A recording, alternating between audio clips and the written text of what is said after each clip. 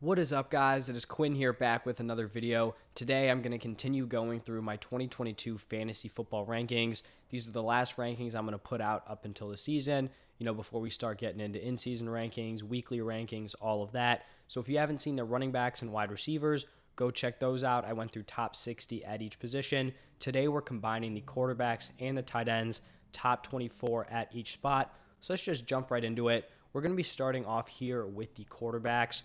And I think there's kind of a clear tier of elite options. And leading those elite options is Josh Allen. I honestly don't think I've seen one set of rankings that does not have Josh Allen at number one. He has everything you'd be looking for in an elite fantasy quarterback. Then up next here, we have three players who I think are very, very close together. Honestly, you could maybe even say four players. I've got Lamar Jackson at number 2, Kyler Murray at number 3, Justin Herbert at number 4, and then Jalen Hurts at number 5.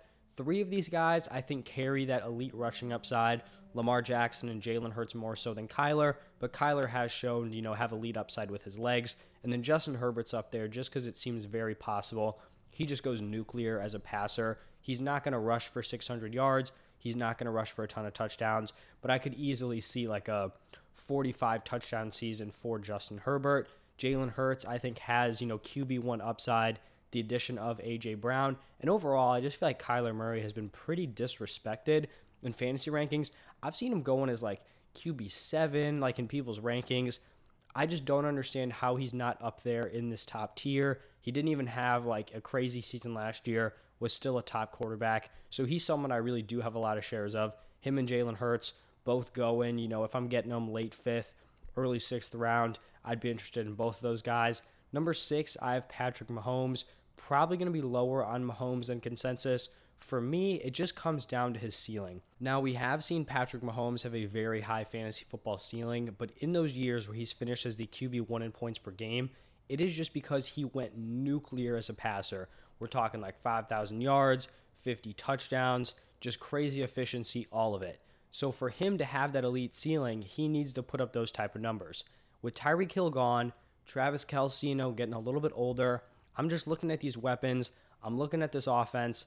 I just don't know if that is a super likely outcome or not even likely. Like, I don't know if that's what we should be expecting this season for a ceiling. I'd much rather go after some of these, rushing quarterbacks, Jalen Hurts, Kyler. I think Herbert has a better chance of having a nuclear season with kind of like the same archetype in scoring points as Patrick Mahomes. So I likely won't have many shares of him.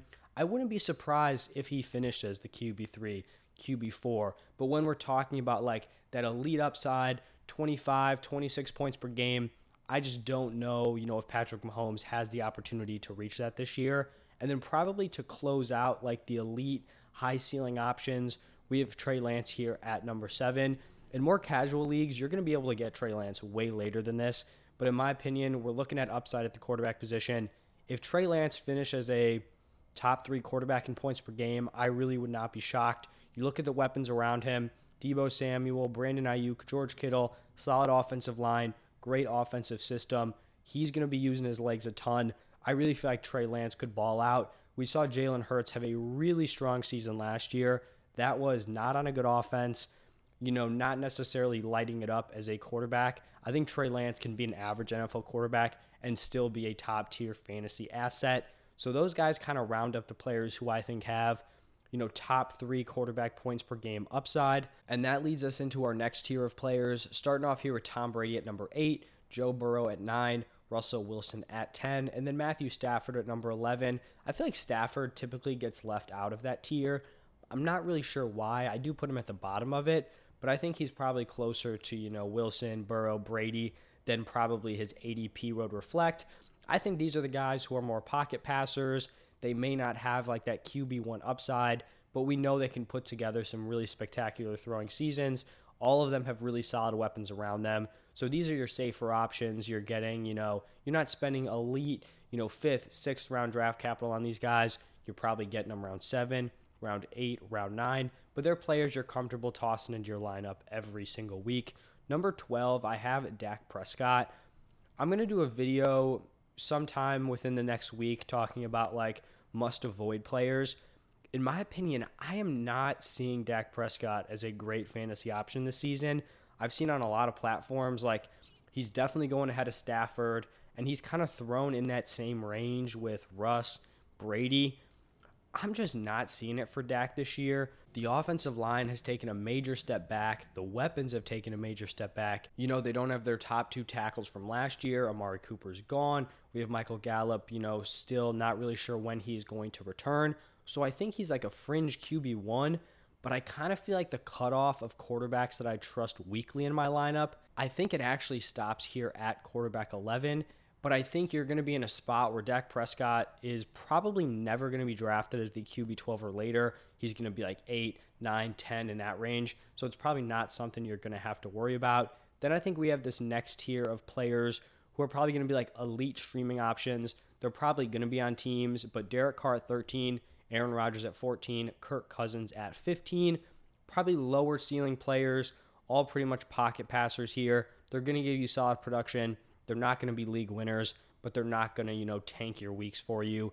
Then we start to get into, I think, kind of like a in-between tier here. I'm much higher on Jameis Winston than consensus. I have him here at QB 16. I actually think he's probably closer to the Kirk Cousins tier, in my opinion, than he is to the Tua, Justin Fields tier. He's probably going to be going after both Tua and Justin Fields. Just looking at Jameis, the offensive upgrades around him, he was a solid fantasy quarterback last year, just in a garbage situation. Everything's better for him. Then, like I said, we've got the younger quarterbacks, Tua, Fields, Lawrence. For Tua, he has much better weapons around him. Justin Fields has the rushing upside. For Trevor Lawrence, you're hoping the new coaching staff, I guess slightly better weapons kind of help him out here. He has some sneaky rushing upside. Not going to be like Justin Fields level, but he's in that like Mahomes, Herbert range in terms of rushing ability. And then at this point, quarterback 20 and on, Daniel Jones, Matt Ryan, Ryan Tannehill, Baker Mayfield. These are guys where if things go right, they could slot in as like mid-tier QB2 options. And then at quarterback 24, Deshaun Watson, missing 11 games, but he's someone who's probably going to be startable the last 6 games of the season. So I guess just depending on your league format, someone to keep an eye on, or maybe someone to stash if you have like a crazy deep bench. So those are my top 24 quarterbacks. Now we're going to switch over to the top 24 tight ends. Tight end, definitely a much less deep position than the quarterbacks. Number 1, pretty consensus here. I feel like my top 3, maybe even top 6 are pretty chalk. So Travis Kelce at number 1, Mark Andrews at number 2, Kyle Pitts at 3. I feel like those don't need a ton of explanation. I think Darren Waller and George Kittle are pretty close together. Waller has basically missed like a ton of practices recently, so there's some concern there. I would expect him to be ready for week 1, but it's probably not a guarantee. I still think I would take Waller over Kittle, but the gap is definitely closer than it was, a few days ago, a few weeks ago, whatever. Dalton Schultz here at number 6, probably, a solid drop-off from the Waller-Kittle tier, and then also a drop-off from Schultz to this next tier with like Hawkinson, Knox, Ertz, Goddard. As you can see, I'm definitely lower on Goddard than consensus. I just like TJ Hawkinson more. I like Dawson Knox in a better offense, more vacated targets. And then I really like Zach Ertz, who was basically Kyler Murray's like top target down the stretch last season. Goddard, obviously going to be the number 3 in this offense, behind A.J. Brown and behind Devonta Smith. So I'm not totally out on him.